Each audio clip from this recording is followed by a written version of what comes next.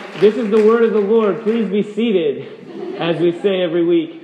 All right, thank you, kids. Go ahead and go back. If you want, you can hang out up here. I'm all right with that, honestly. But also, I don't know if y'all got to see here, Sarah, like, that was incredible. She literally had one kid under her foot and kind of cradled more in her leg, and that was great. So yeah, thank you guys so much for that. We don't always have children in here in the service with us. In fact, one of our friends who are here, the only times they've ever been here are the few times we've had all the kids in the service with us. But I do just want to say again, we love kids, we love families. This goes not only this Sunday, but every Sunday.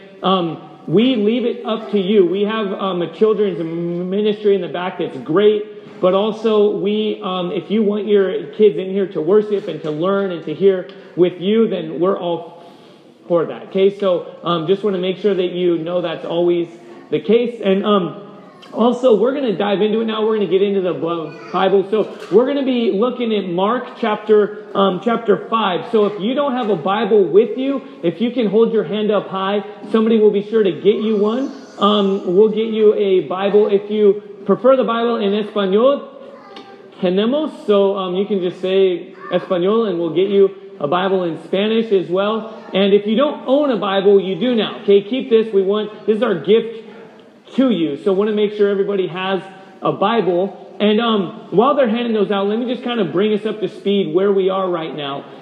Okay, the Gospel according to Mark, the author, likely Mark, one of the kind of assistants of the Apostle Peter, who's one of Jesus' closest followers, wrote this account of Jesus' life. And the main point is made abundantly clear at the very beginning. Okay, it says, the beginning of the gospel of Jesus Christ. That word gospel means good news. And it's like a proclamation of good news that everybody's ears would perk up to and would look up and say, tell me more about that. And then Jesus says, behold, the kingdom of God is at hand. And he says, I have come to usher in the kingdom of God. And so we've talked a lot about Jesus the King and Jesus' kingdom. And so let me just explain as we get into it here why that is, why we talk about that. Because some of us, right, we're like, this is America. Like, we don't do kings, right? We don't talk about kings. This is a democracy and we don't really get kingdom as much. So let me explain why we talk about that and more importantly, why God talks about that as we get into how these stories, how these interactions that Jesus had with people relate to the king and his kingdom. Okay, because essentially the king is God. God the Creator, Jesus, God the Son, who's entered into his created world. The kingdom of God is the context under which the king is ruling. Okay, so the king is Jesus. And he says, behold, the kingdom of God is at hand. And what he's saying is I'm bringing about the way things ought to be. I'm bringing in the kingdom. That in the beginning, God created us and that our relationship with God, our relationship with one another, and all of creation was rightly ordered under the authoritative rule of the good king. But because of sin, which means essentially turning our backs on God and saying, we want to be in charge, not you. We want to be king, or we want a democracy, or whatever it might be, but we want to kind of put you out of the equation. We've kind of turned away from God, and chaos and disorder broke in and now defines what was created to be good and perfect. And so, Jesus the King came, put on flesh, and entered in to live a perfect life, to lay down his life on the cross, and then to victoriously raise from the dead, so that those whom he calls his own, those who would put their faith in him, would enter into a relationship with the King and have faith in him. Okay, that's if you've ever heard the term to be saved or to be born again or to have a relationship with God. That's what that means. It means you confess your sins with your mouth and you believe in your heart that Jesus is Lord and he died on the cross for your sins. You enter into a relationship with him. Okay, so does that make sense? Now, the kingdom, what does that have to do with all that? Because it's not two competing stories. The kingdom is simply the context in which we live life in relationship to the King. Okay? As we just read there in the Jesus Storybook Bible, at the very end of it, it says, Jesus helped and healed many people like this. He made blind people see. He made deaf people hear. He made lame people walk. Jesus was making the sad things come untrue. He was mending God's broken world. Okay, so the kingdom of God is Jesus making right what has been broken. Okay? It's the context, the relationship in which we live in relationship to God, restored through Jesus, and relationship with one another as His people. Okay? So that's where we are. And now, today, as we kind of pick back up, we're looking at Mark chapter 5, and we're entering into another Markan sandwich, right? Do you remember what that is? A Markan sandwich is two stories where one is kind of sandwiched between another to prove a main point. The main point of this is really what I've just said. It's essentially, who is Jesus and what is He doing? And then from there, we're challenged to answer the question, how do you respond to Him? What does life look like in relationship to Jesus? Okay, so that's where we're headed today as we look at these two incredible stories. And I'm going to try to do it pretty quickly because, some of our audience here today might not have the longest attention span. So with that, let me pray that God will lead us as we enter into His Word, as we come before Him, as we understand the good news of Jesus as King and what it looks like to live in His kingdom as His people. Okay, so let's pray now together. Lord God, we do thank You for this time we have in Your Word. Lord, we admit that we don't have it all figured out, that some of the themes in Your Word maybe are harder for us to understand, like kingdom, Lord, and also we're in a context right now with a bunch of kids in here playing, and it's fun and exciting, and Lord, we do pray that our ears will be open to hear You, and Lord, that You will speak to our hearts what we need to hear to rightly see Jesus and to rightly respond to Him and His authority and what life really looks like in relationship to Him. And so, Lord, we do pray that You will continue to lead us as Your church, as Your people, under Your authority, under Your rule. So, Lord, we do pray all this in Your perfect name, the name of Jesus. Amen. Amen. All right, let's just pick right up, okay? We're going to get into it. Pick up with me in Mark chapter 5, verse 21.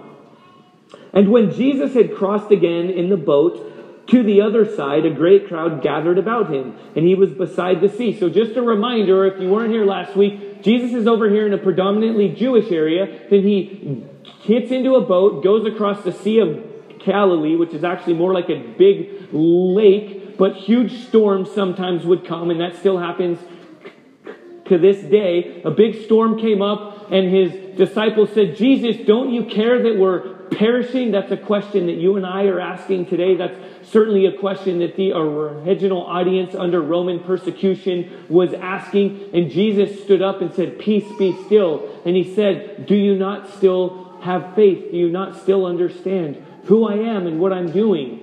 And then He goes across to the other side, and He entered into a Gentile place that was under Roman rule. And He came, and a man possessed by demons came charging at Him, naked, crazy, uttering all kinds of crazy stuff. And He fell at Jesus' feet. Okay, and then Jesus does some things there. I'll explain that. And then He comes back, and that's where we just picked up. So Jesus is there, and He comes back. He heals this man who's possessed by demons, and the man laid prostrate at His face, or on his face before Jesus. And Jesus said, what's your name? And the man possessed by demons said, my name is Legion, for we are many. And what that was doing, what the author is doing there, is he's saying, these demons have a lot of influence in the kingdom of this world, if you will, this broken world. And also, legion was a Roman term for thousands, over 5,000 Roman troops gathered together. So in that interaction, Jesus is showing His authority and His rule over the secular world, the kingdom of this world, that Jesus has power even over the great Roman Empire. And then He comes back across the sea, and pick back up with me. It says, then came one of the rulers of the synagogue, Jairus by name.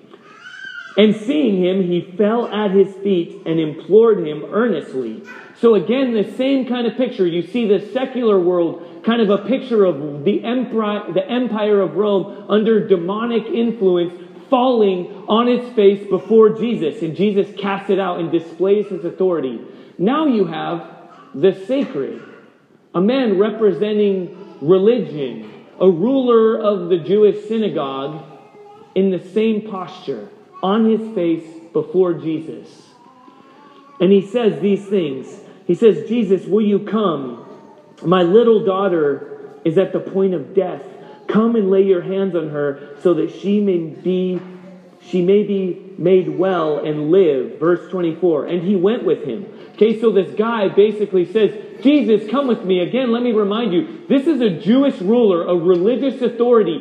Let me remind you, what happened the last time Jesus was in the synagogue? Yeah, that's right. The religious people plotted to kill him. Right? So Jesus is around the religious people, the people of the synagogue, and they're like, "Hey, how do we kill Jesus? Because he's not really fitting into our religious understanding of how he's supposed to be. Like, he's not doing what we think of with our little WWJD bracelets. Like, Jesus fit into our lives the way we want you to, and the religious authorities are mad." And so they're like, "How do we kill him?" Now you see a man from the synagogue running, falling on his face before Jesus. He would be shunned by his people, but he's at the point of absolute despair. And let me ask you, what would it take for you to kind of throw off your inhibitions and actually come before God, laying prostrate on your face before him, recognizing the help that you need? Because that's where this guy is. He doesn't care what others think. He's not in, like you and me, in our kind of Western world, keeping it all together. He's laid bare before Jesus, the King, and he's saying, "What? Your authority doesn't seem to be defining my life. I need some help." So Jesus says, "Okay, let's go. I'll go with you." He answers this guy's plea to go and help him. And then, in kind of the sandwich, that story is kind of broken, and Jesus goes with the man, and now they're going, and this great crowd gathers around, right? Because remember, the crowds have been coming constantly, and they're not always a good thing. They're like, "Jesus, the one who does tricks and heals people, let's go see how he's going to entertain us." Right? They're not humbly submitting to Jesus as king. They're like, let Jesus come and do some more tricks. So the crowds are gathering around. They're impeding him, as they do time and time again. And Jesus is going. These great crowds are coming. And it says then, a woman, pick up with me in verse 27. Or actually, in verse 25. "And there was a woman who had a discharge of blood for 12 years. And who had suffered so much under many physicians, and had spent all that she had, and was no better, but rather grew worse. But she heard about this Jesus."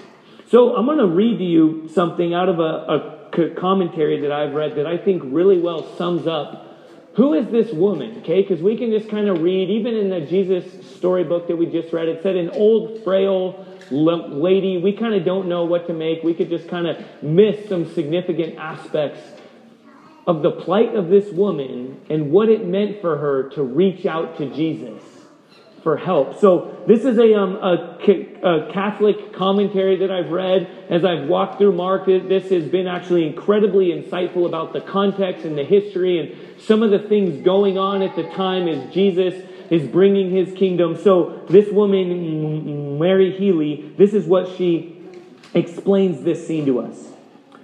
"Since blood is the seat of life, this woman has experienced her life draining away with the weakness and fatigue that usually accompany chronic bleeding. Worse, her discharge has left her in a perpetual state of ritual impurity. According to the law of Moses, anything she touches or sits on becomes unclean, and others avoid contact with her since touching her would make them unclean. If she is married, sexual union is forbidden to her and her husband. Worst of all, she is prohibited from entering the temple to worship with God's people. Mark magnifies her plight by noting that she had spent all her financial resources on doctors whose painful treatments failed to alleviate the condition and only increased her suffering. Can you imagine? This woman for 12 years will learn later that the girl, Jairus' daughter, is 12 years old. It's a significant parallel. For the entire span of this one girl's life, this woman has known nothing but broken community, broken relationship with God. She can't go to the temple. She's unclean. She can't even touch people. If she's married, we don't know that. Her relationship with her husband is broken. They can't have intimacy. She's at the point of utter despair. And what does she do? She reaches out and touches Jesus. A normal person would be irate, furious. And what happens? I'll just explain it. Jesus says, "Who touched me?" And his disciples kind of laugh, right? Like, what do you mean who touched you? The crowds are crashing in, but Jesus felt some power go out of him, right? Like, I don't know fully what's going on there. It's like, like the force, like Obi-Wan Kenobi. Like, the force I felt the force go out a little bit. But he knows, though he doesn't know who touched him, he knows that God the Holy Spirit, present, the power of God dwelling within him, has gone in and healed somebody. And he says, "Who did that?" And this woman starts to get afraid because she knows that she has just committed an offense. Remember, we talked about when Jesus healed the man with leprosy. If you touched a leper, or like this woman, if you touched her, you would become ceremonially unclean. Even if you sat in the same seat where she sat, you would become unclean for about 7 days. You would be unable. You'd have to go through a whole process before you could come before God or relate with his people. You'd be unclean. She reached out and touched him. She knows what she did. And Jesus says, "Who touched me?" But why? Why did he say that? Because he wants to heal fully. He's not just here to perform some tricks, just to, come up and kind of touch my clothes as you will, and you might be healed, and I'm going to go on my merry way. No, he's bringing a greater healing. The person and work of Jesus is not just to put little band-aids on our lives where we see fit, but it's more significant than that. It reaches to our deepest need. So his disciples kind of mock him, and finally, this woman says, I touched you. And then pick back up with me here. Jesus addresses this woman in verse 34. He says to her, "Daughter, your faith has made you well. Go in peace and be healed of your disease." Again, look at Jesus. Anyone else who this woman touched would become unclean. But remember, like you've heard the Chuck Norris jokes, right? When Chuck Norris jumps into the water, he doesn't get wet, but the water gets Chuck Norris. Well, if Jesus is the better, the perfect, the ultimate Chuck Norris, when uncleanness touches Jesus, Jesus doesn't get unclean, but what is unclean gets cleaned. Okay, that's not just a joke, that's not just a little, but seriously, that's the reality. If you feel like, man, my life is so full of junk right now, I need to get it cleaned up. Members of my own family think this. I've got to get some stuff in order before God will accept me. No, that's not the message of Jesus. Jesus laid his life on the cross and took uncleanness. He took sin upon himself. He is perfect, so that coming before him with your filth, with your uncleanliness, with your sin, Jesus doesn't get unclean. He rose from the dead and conquered that so that all who come to him can become clean. And he tells this woman, "Go, your faith has made you well." And then, though, seemingly tragically, this guy's friends come to him. And they show up and they say, "Jairus, never mind. Don't waste the teacher's time. Your daughter has already died." And can you imagine the anguish that likely would have come over Jairus hearing that? Picking up in verse 35, while he was still speaking, there came from the ruler's house someone who said, "Your daughter is dead. Why trouble the teacher any further?" But Jesus overheard this. Let me be clear here. Their posture is almost like the magician who's kind of a one-trick pony. He can heal. We've heard he can make the deaf hear and the blind see. He does some good things. Well, your daughter's already dead. He can do nothing for us. Don't even waste his time. Let's go back along with our lives as we know it. But Jesus overhears this and says, no, let's go. And he goes and he approaches this house, and there's wailing and weeping, it says, right? And again, in our Western world, we don't understand this kind of thing. I spent some time in South Africa, and I sadly, I won't tell you the whole story. It ended up okay, but a young child actually tragically experienced something, was actually hit by a car. And I remember this, the family, while it was all being sorted out, was wailing. Like you could hear it. People were like literally running around, seemingly chaotic, like tearing their clothes and just wailing in sorrow. We tend to kind of keep our stuff together here in the West, so we don't really understand this scene as well. But when tragedy comes in, these people, like a lot of people throughout the Eastern world, kind of just wear it. They perhaps more rightly represent what's actually going on inside. Despair has set in. Jairus' daughter has died. And Jesus comes and says, oh, don't worry, she's only sleeping. The people start to laugh at him. Yeah, right, she doesn't have a pulse. What do you mean she's sleeping? Her heart is stopped. She's not sleeping. And they start to make fun of Jesus. They start to laugh in their place. And so Jesus recognizes their unfaith because they don't understand what he's saying. He says, you all stay outside. And then he tells Jairus and his select few of his closest followers, he says, you come in with me. We'll go and relate with your daughter right now. We'll go and see what's happening here. Because he recognizes that lack of faith, that this kind of mockery of God is contagious. Okay, and so he says, let's leave this out here. Don't listen to that. Come, look to me. I will come. And let me be clear. Jesus doesn't really think she's sleeping, okay? He knows that she has died. But he's making a profound statement that you and I cannot miss. He's revealing the reality of death. Yes, it's tragic. Yes, we should weep and moan perhaps and cry out in despair. But the truth is, death doesn't get the last word. He's saying that in relation to the kingdom that he's bringing, in relation to real life under Jesus, in relation to faith in Jesus, even death is but sleeping. Compared to eternal life, compared to the hope we have that though we may die, yet we will live through faith in Jesus. It's like comparing it to sleeping. And so he says, she's but sleeping. And then to demonstrate the authority and the power of his kingdom and what his kingdom really looks like, he goes in and he says to this girl, little girl, I say to you, arise. That word right there that he says, the verb that he uses to tell her to rise up, to come out of her death, is the exact same word used in the end of Mark, in Mark chapter 16, when it says that Jesus arose from death, when he conquered death.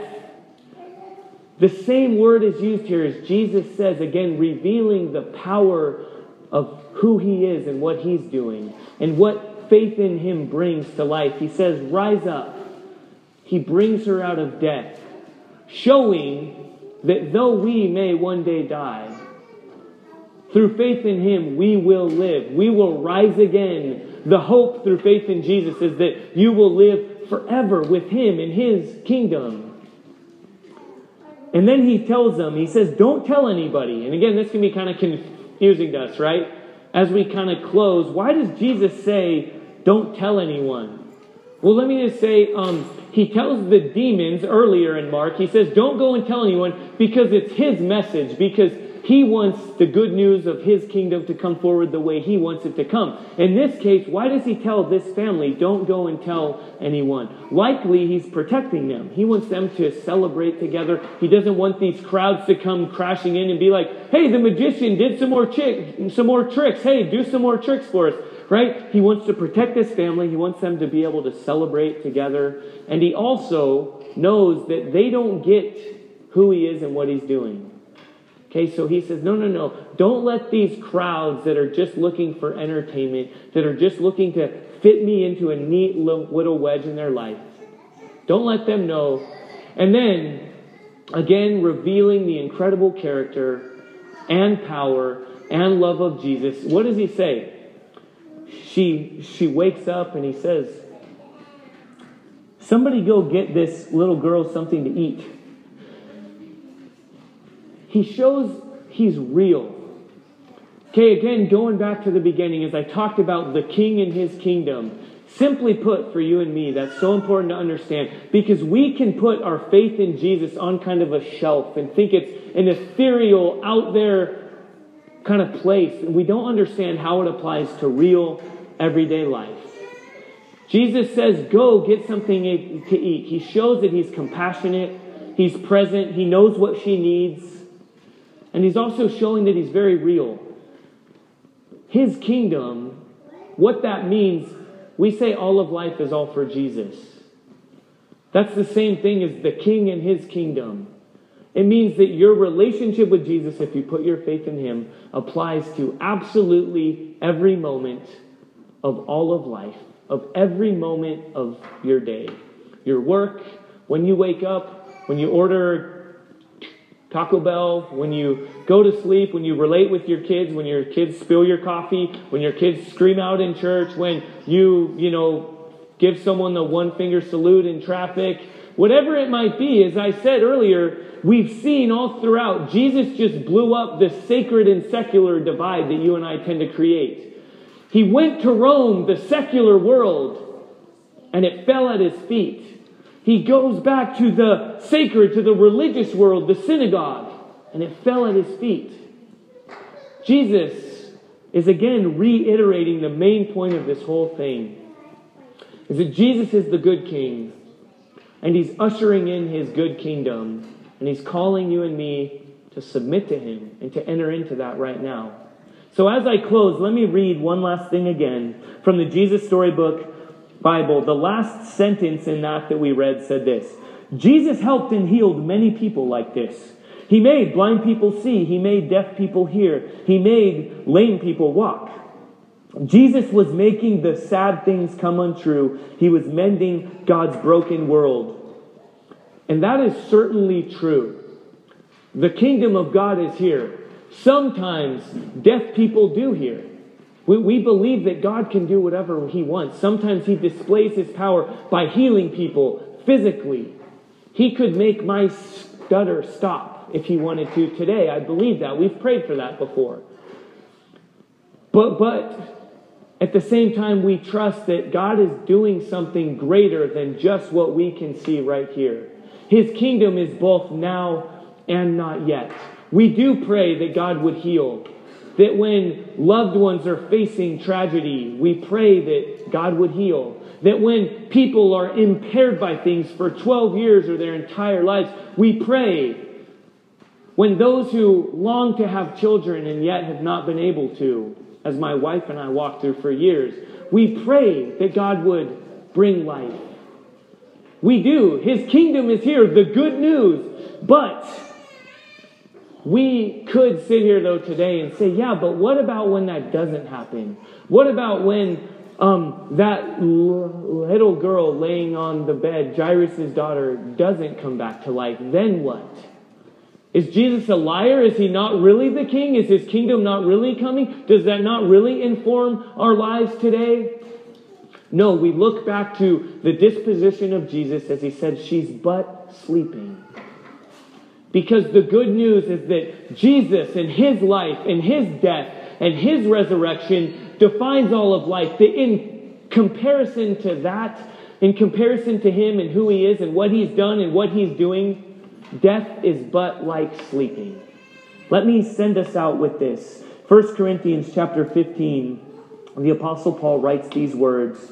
And I pray that this reality would define our lives and define our worship and define our response even now. When the perishable puts on imperishable and the mortal puts on immortality, then shall come to pass the saying that is written, death is swallowed up in victory. O death, where is your victory? O death, where is your sting? That is the good news of Jesus. That is the good news of the King bringing His kingdom that is here now, that defines our lives now, that compels us to pray for the King to bring healing now. But when that doesn't come, we also have the good news that the kingdom is also not yet. That we look ahead to the day when the elation of Jairus and his daughter, the absolute excitement of this woman who's just been healed, will define all of life one day, and so it defines all of life now. That we look to Jesus and we know that whether we live or die, that one day Jairus' daughter and this frail woman eventually did die. But the good news that they experienced here is the good news that you and I experience now, is that Jesus is in control, that He's bringing His kingdom, that He is good and He is able. And He's called us to live all of life in response to who He is and what He's done and what He is doing. So now as we respond, as we close in prayer and worship, let's celebrate. Right? I want to recognize that some of us in here have heavy hearts. Some of us have experienced death that has not resulted in waking up and eating something. But the good news, whether we feel it or not, that we can sing out together, is that Jesus is in control, and that who He is and what He's done and what He is doing defines us and informs us wherever we are. So with that, let's pray, let's celebrate in response to our good King as His people in His kingdom. Let's pray. Lord Jesus, we come before You thanking You. Lord, thank You for the children who are in here. Lord, we hear their noises, they're laughing, they're crying. Again, I know that for some of us, even that maybe brings up heartache or, Lord, questions. And, Lord, for some of us, it brings up maybe a weight in a season right now, struggling through parenting, or, Lord, others who long to be parents one day, or, Lord, wherever we are, whatever season we're in, we look to You, Lord Jesus. We know that You are good, that what You have done is You've put death to death. You've brought life to define all of life. So now as we look to You, I pray that You will lead us to appropriately respond to You and who You are and what You've done and what You are doing. The good news, Lord Jesus, that You are compassionate and You are able. We pray all this in Your name, the name of Jesus. Amen.